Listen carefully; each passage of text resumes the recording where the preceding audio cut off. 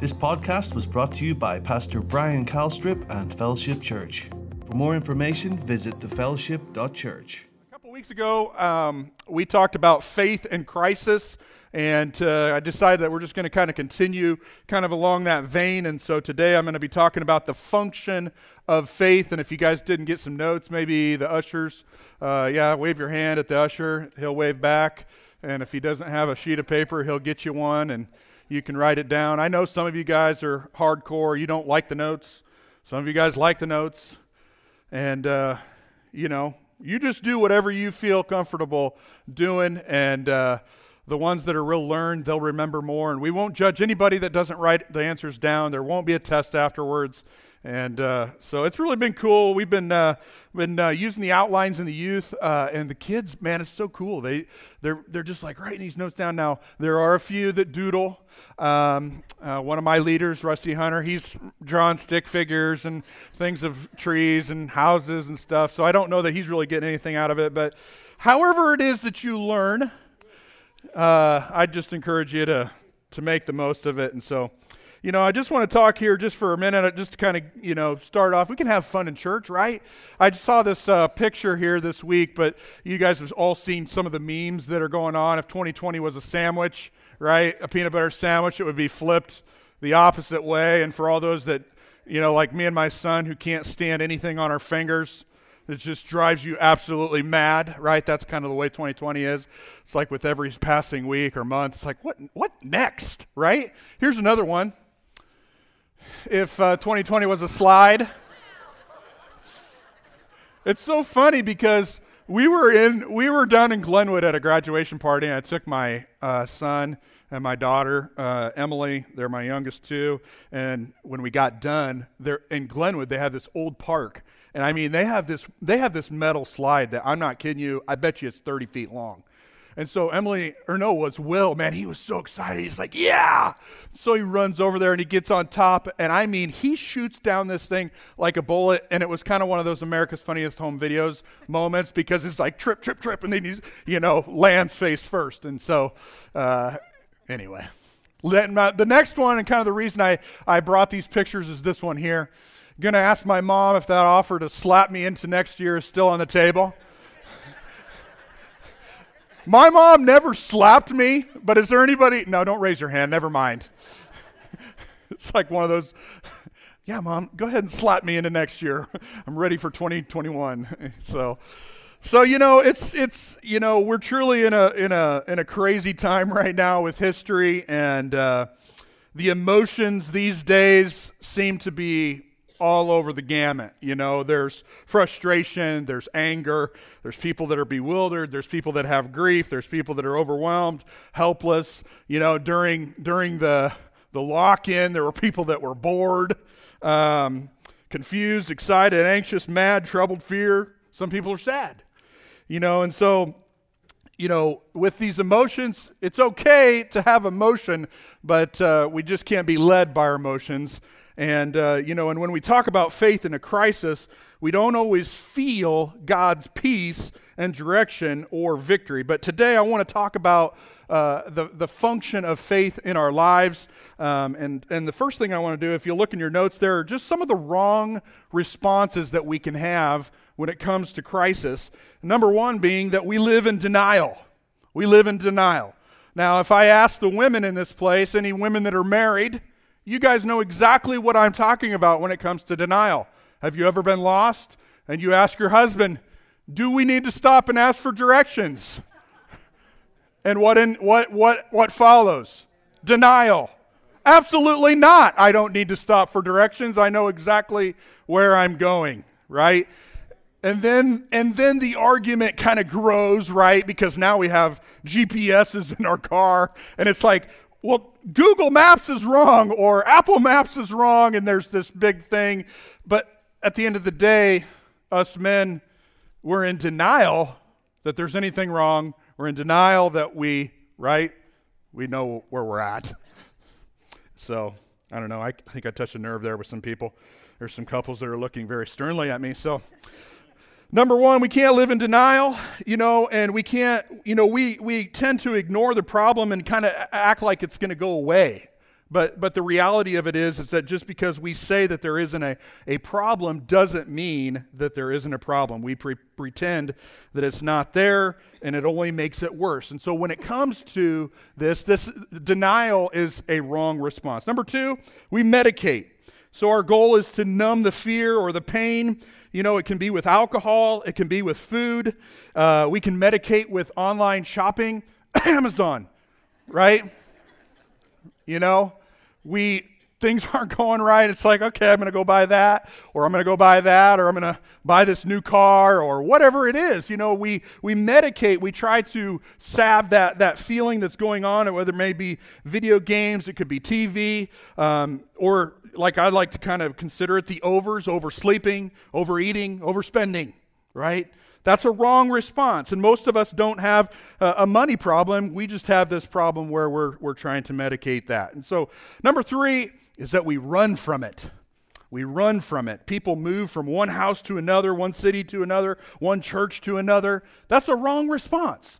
We're talking about the wrong responses. We're talking about the responses that don't involve faith. You know, the problem is that a storm follows you. I like what my brother's father-in-law says, everywhere you go, there you are. You know, and so maybe it's not the crisis, but maybe it's something in our lives that we just need to deal with and we need to face. You know, and so that's when we run from something, that's a wrong response. Another response is that we surrender to it. It's just the way it's going to be. Or I have to just live with this now. You know, here's some other ones that you've heard. It must be the Lord's will. That's a wrong response. Another one is God must be trying to teach me something. Or I must have gotten too proud and the Lord is humbling me. You know, these are wrong responses. He's not out to take from us. He's not out to pay us back for something that we did. You know, another one that you hear a lot of times is that God's in control. Can I tell you that God is not in control? How do we know that? We know that because of what Adam did. His actions basically gave up the authority and the power to the enemy, and that the devil is our adversary, and he is the god of this world. So if God was in control, I think he's maybe not doing a very good job. And so we have to understand that yes, he has through his son Jesus given us the authority and the power, but we are in a world, we're just not of it. And we have to recognize that there is an enemy who is out to what? Steal, kill, and destroy. But what did Jesus do? He came that we might have life and have it more abundantly. And so we have to understand that in times of crisis, right, it's not God trying to teach us something. He's not out to get us. He cares about us. He wants us to live in victory. And we have to understand what is what. We have to understand these principles that are true. They're spiritual truths that we have to live by. And so we have to understand that He wants good for us. And so number 5, we try to buy our way out. That's a wrong response. We try to buy our way out. You know, why are people hoarding? Because they're in fear, because they feel out of control. Things are not normal. And so we saw that, you know, back in March and April with the whole toilet paper thing. It was almost laughable, you know. We can laugh now. But the reality of it is that that's what's taking place when people are in crisis. It's a wrong response. It's the wrong thing to do in a crisis. You know, money will buy a bed, but it won't buy sleep. It'll buy books, but it won't buy brains. Money will buy food, but it won't buy an appetite. It will buy jewelry, but not beauty. It'll buy a house, but not a home. It'll buy medicine, but not health. It'll buy amusement, but not happiness. It'll buy a crucifix, but not a Savior. Look in your notes there. It says, a crisis will make us better or bitter. A crisis will make us better or bitter. The next one is it'll draw us closer to God, or it will take us farther away from God. It will make us stronger, or it will make us weaker. You know, when I think about these 3 points, I think about David, you know, and how David was being chased by Saul, and then he was out with his band of brothers. and they're out, and they're in war, and they're trying to take this kingdom for Israel. But they came home to their Ziklag, to their city. And they had been 3 days away, and they're coming back, and they see these columns of smoke. And all of a sudden they realized that the city that was home, the city where their family was, the city where their kids were, was going up in smoke. And so there they go. They come in and they realize that the city had been burned, that it was completely in ruins, and that all of their loved ones and their kids and their families were gone. I think about, if you put yourself in David's position, these points, where it's like, did he get better or did he get bitter? Because if you remember in the story, David, these guys were mighty men of valor, is what the Bible says. They were strong, and they wept until they could weep no more. And just when it couldn't get any worse, just when the barrel is on top of David, all of the friends and these comrades, these guys that he accepted into the group and loved and encouraged, talk of stoning him. So it goes from bad to worse. And I tell you, in a moment like that, David could have really just decided, you know what? I don't know what this is all about, Lord. And he could have gotten bitter. My family's gone. My wives are gone. My kids are gone. It burned the city. And now my friends don't care for me. So he had that choice of whether or not he was going to get better or get bitter. And we know what he did. It's just as we made the point. He drew close to God. He went to God. He cried out to God. And he asked God, hey, should we pursue? And God said yes. He got a word from God. And so we can see in that story that he didn't get bitter. He got better. And that when he drew close to God, he drew strength from God, and that's exactly what we need to be doing is in our lives. That is the right response. And so how does our faith function in crisis? If you guys want to turn, if you brought your Bibles, we're going to look at the book of Philippians chapter 4 and see what it has to say about our function, the function of faith in a time of crisis. Philippians 4, 4 through 6, it says, always be full of joy in the Lord. I say it again, rejoice. Some of us need that, right? I need that every once in a while, right? When I'm struggling with joy, I need Paul or my wife to say, hey, rejoice, have some joy. What it goes on to say, let everyone see that you are considerate in all you do. Remember, the Lord is coming soon. It goes on to say in verse 6, don't worry about anything. Some of us need to just stop and just absorb that phrase that Paul is saying. Don't worry about anything. Instead, pray about everything. Tell God what you need and thank Him for all that He has done. So number one in your notes, as people of faith, we have to substitute worry with prayer. We have to substitute worry for prayer. And when times come and crisis come and temptation comes, that needs to be the first thing that we do. And we all know the challenge in that. A lot of times it's like, how am I going to make this happen? And we don't think about the fact that just a simple momentary pause and say, Lord, this is what's going on. I need your help.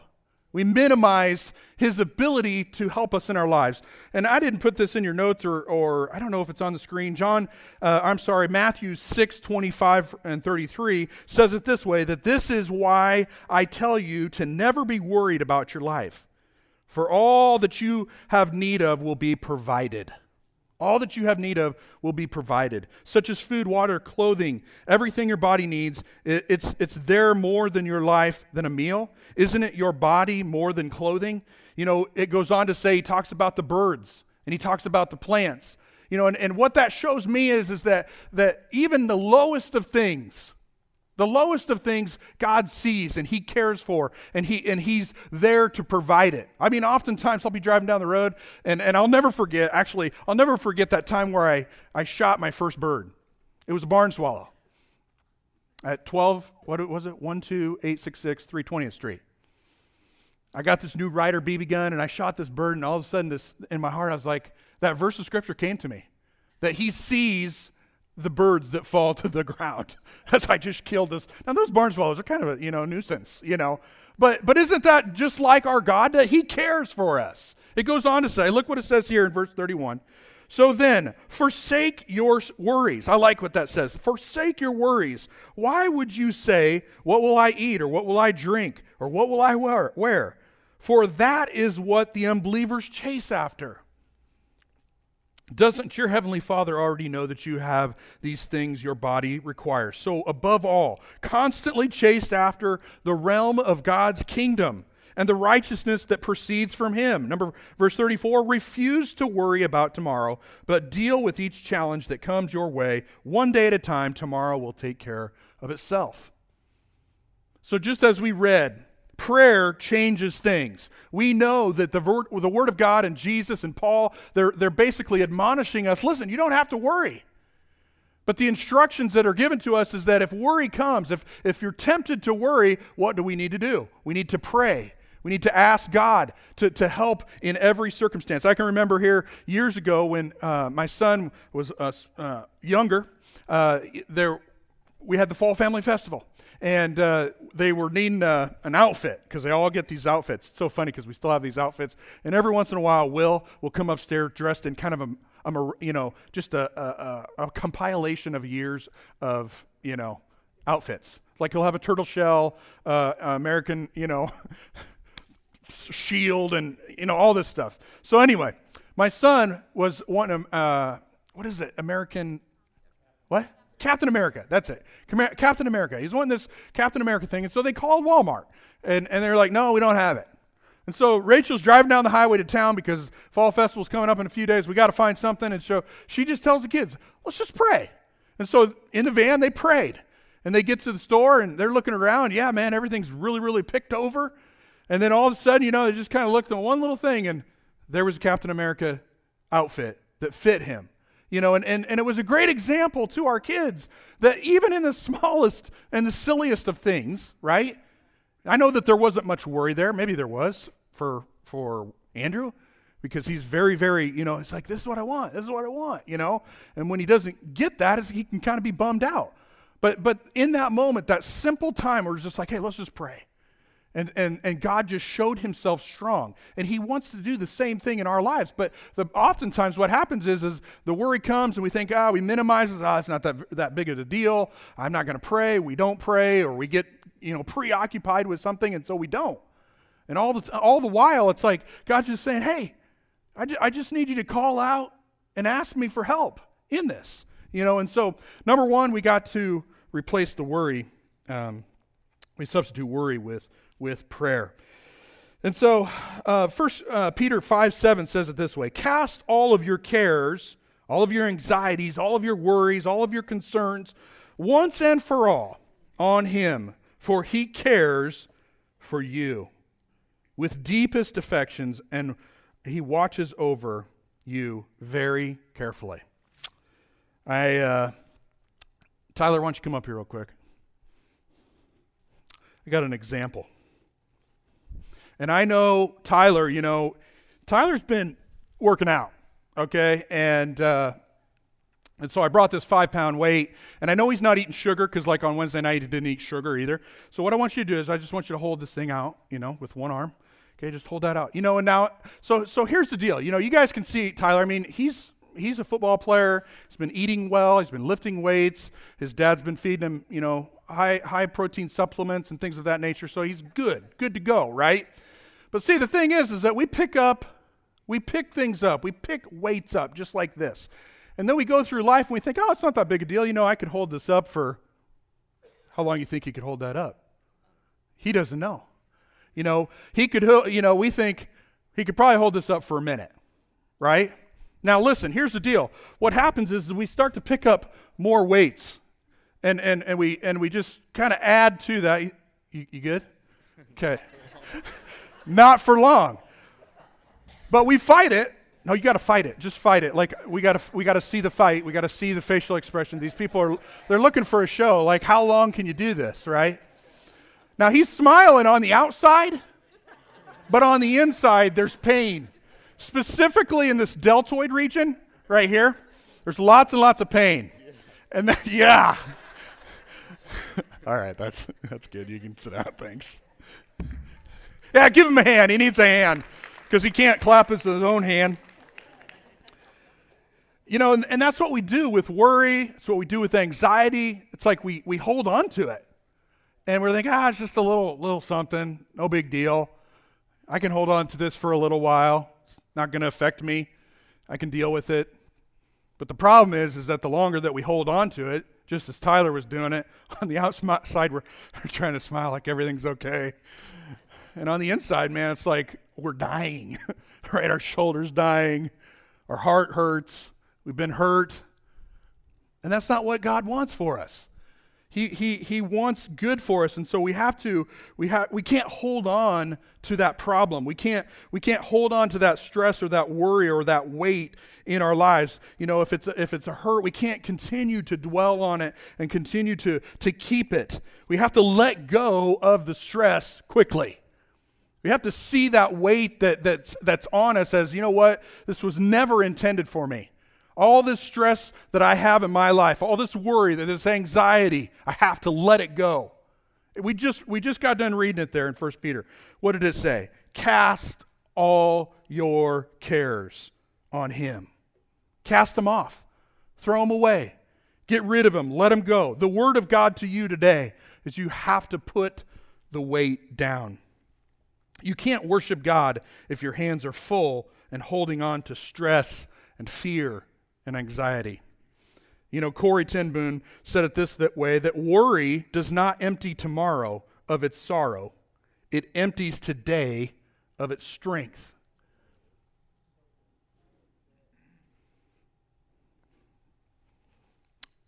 Goes on to say, don't worry about anything. Instead, pray about everything. Tell God what it is that you have need of and thank him for all he has done. So that's how we do it. You know, when we're tempted to pick it up and carry it, we have to be quick. We have to say no. And what we do is we drop the weight and we cross our hands and we say, Lord, I come to you. And today, this right here represents my worry. This represents my anxiety. This represents my hurt. This represents my pain. And Father, I need your help. I need your guidance. I need your direction with this. And so I'm leaving this at your feet. Just as we read 1 Peter. I'm casting my care on you, right? The problem is that when we get done praying, we're tempted to do this. But we can't. We have to say, nope, I'm leaving it there.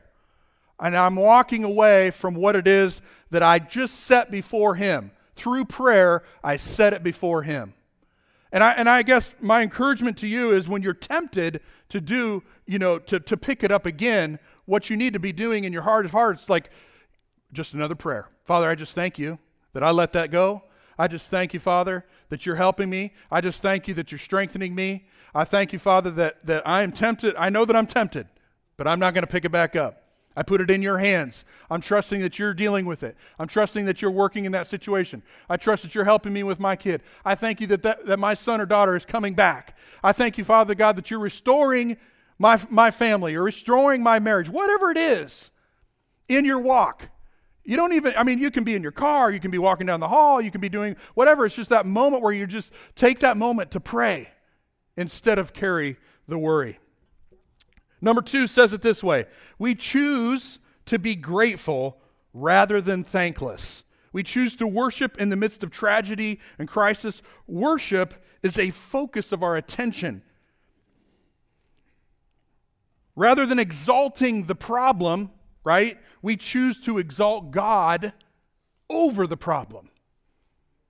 That's what we need to practice, and during praise and worship, it's like, I was thinking about it this morning, it's like we sing 3 songs. And it's kind of like for anybody that's ever worked out, it's like you do 3 sets of 10, it's like, whew, glad that's over with, right? But people that progress and move forward and grow and develop, it's like, no. We're going to do one more set. right? And so we just say, oh, Father, I'm just going to push through. I thank you. I praise you. And we push through. We exercise that muscle, so to speak, in our lives. So we choose to be grateful rather than thankless. We choose to live and walk by faith. Fear sees the problem. Faith sees the answer. In your notes there, fear talks the circumstances, but faith speaks the solution. These points just remind me of the 12 spies. You guys remember them? They were sent into the land, into the promised land, and 10 of them came back, and what did they see? They spoke the circumstances. They were not in faith. They saw the problem, they saw the circumstances, and that's what was coming out of their mouth. We can't do it. It's too big. There's walled cities. 10 of them. But 2 of them, remember Joshua and Caleb? They didn't do that. They were men of faith. They had the spirit of faith. They answered with faith. They spoke the solution. No, man, our God is with us. He cares, and He will be with us. That's the response of faith. And so we have to choose to be grateful rather than thankless. You know, it's kind of like Jesus in the boat. You know, we talked about that a couple weeks ago where, you know, he's sleeping in the boat and these guys are you know, they're sinking. And they come to him and they're like, we're sinking, Lord. But I think that in Jesus' mind, it's like, listen, let it sink. I can walk on water, right? In our lives, that's the attitude that we need to have. It's like, let it sink. We're good. Jesus will help me to walk on water. He'll help me to get through this. It may look like it's going down. Maybe it needs to go down. And God will help me walk on the water.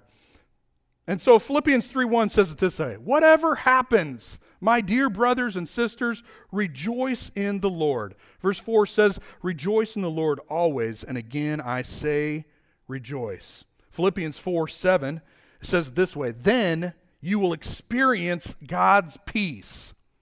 You'll experience God's peace, which exceeds anything that you can understand. His peace will guard your heart and your mind as you live in Christ Jesus. I like what the Passion Translation says. It says that it transcends human understanding. You know, and this is really my go-to scripture for myself and anybody that I come along or come in contact with that, man, they're needing peace. And all hell is broken loose in their life and they have crisis and they're hurt. It's like, listen, you need the peace of God. You don't need your own human understanding, your own, okay, if I can just, like we talked about, salve this and make this okay. No, you need the peace of God that passes all understanding. It's a peace that only God can give and only God can bring. But it comes when we look to Him. When we practice these things, when we walk in faith, that it's like, you know what, I don't understand this, Lord, but I'm putting my trust, I'm putting my hope, I'm putting my faith in you. And I'm trusting that just as you told me that you're going to bring the peace of God that passes all of my understanding, my reasoning, and brings me peace. And I can speak firsthand in my life that when you put those things into practice in your life, God will bring peace that only He can give. And it is amazing to have an experience. And so I just encourage you to maybe bookmark that and come back to that it's like, Lord, I'm asking you for this. I'm asking for that. I don't understand this situation, you know, through, like we talked about, through prayer. I don't understand what's going on.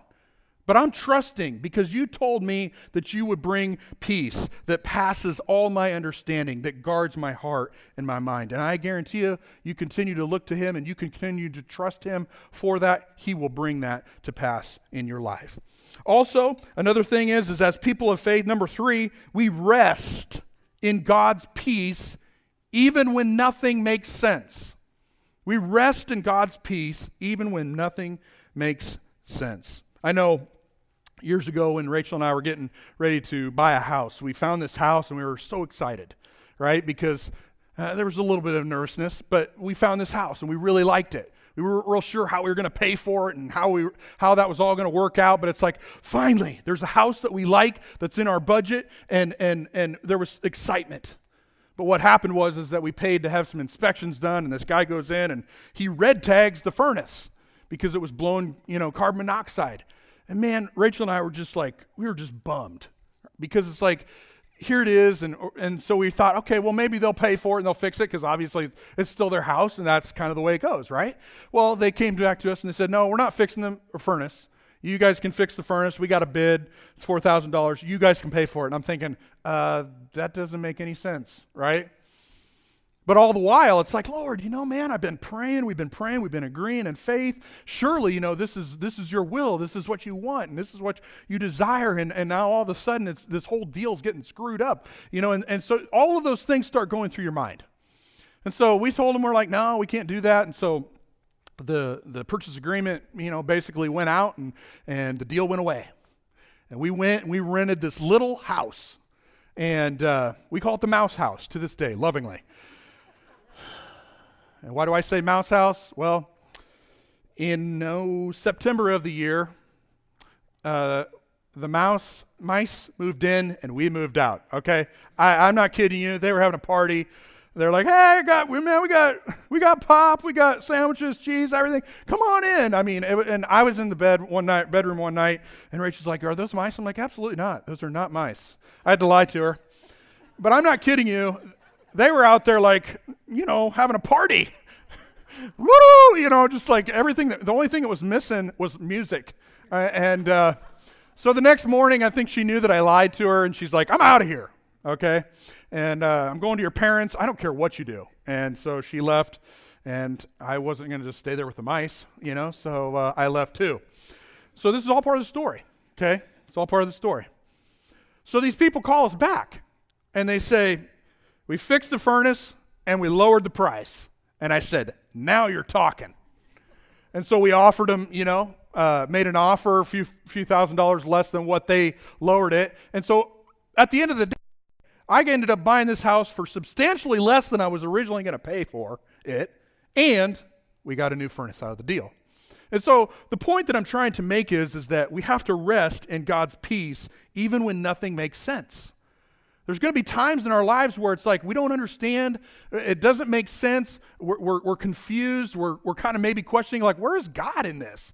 But the reality of it is that we have to stay in that place of rest where it's like, Lord, I trust in you. I'm resting in your promise that you are going to watch over me as your child of God. You're going to take care of me. You're going to care for me. You're going to give me exactly what it is I need, and probably better than what it is that I had in mind. And he always does. He always comes through. But we have to stay in that place of rest. It's the key. It's the key that really unlocks what it is that God wants to do in our lives, because a lot of times we get impatient and we start to push and we start to make things happen and we start to, and we've all been there, where we buy something or we do something and it's like, gosh darn it, that was a mistake, right? Lord, forgive me, right? So it's just better to rest. Be a few steps behind God instead of 2 or 3 steps out in front of God and saying, hey, God, where are you at, right? We need to be behind him and in that place of rest where we rest in his peace even when nothing makes sense. So let's clarify. In your notes there, peace is not the absence of problems, but peace in the midst of problems. Having peace doesn't mean we'll have our questions answered, but we'll have peace when there are no answers. There's going to be things in life, guys, that happen where it's like you don't have the answers. But God wants to bring that peace into your life. He wants you to be at rest. And so you just need to, in your heart of hearts, be like, you know what, Lord, I don't understand, but I'm going to continue to trust you. I'm going to continue to rely on you. And that is when he can bring that peace into your life. But if you spend your life questioning and just questioning in your mind, you leave that place of rest. You leave that place that he wants you to be in, and so therefore he cannot bring that peace into your life. So you have to stay in that place. Look what it says here in Romans 15:13. It says, I pray that God, the source of hope, will fill you completely with joy and peace because you trust in him. I should have underlined it. So he's your source of hope. And he's going to give you joy and peace. But what does it say? It says we have to trust in him. And it goes on to say, then you will overflow with confident hope through the power of the Holy Spirit.